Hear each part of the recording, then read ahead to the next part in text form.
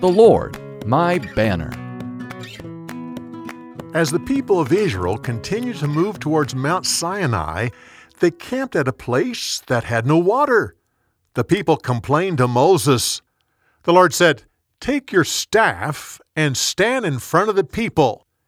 Hit the rock, and water will come out so the people can drink." Moses did as the Lord commanded and hit the rock. Water gushed out. It was enough for all the people and their livestock. The people of Amalek attacked them. Joshua organized the men of Israel for battle.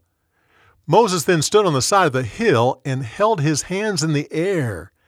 As long as his hands were high in the air, Joshua was victorious. But when his hands came down, the people of Amalek started winning.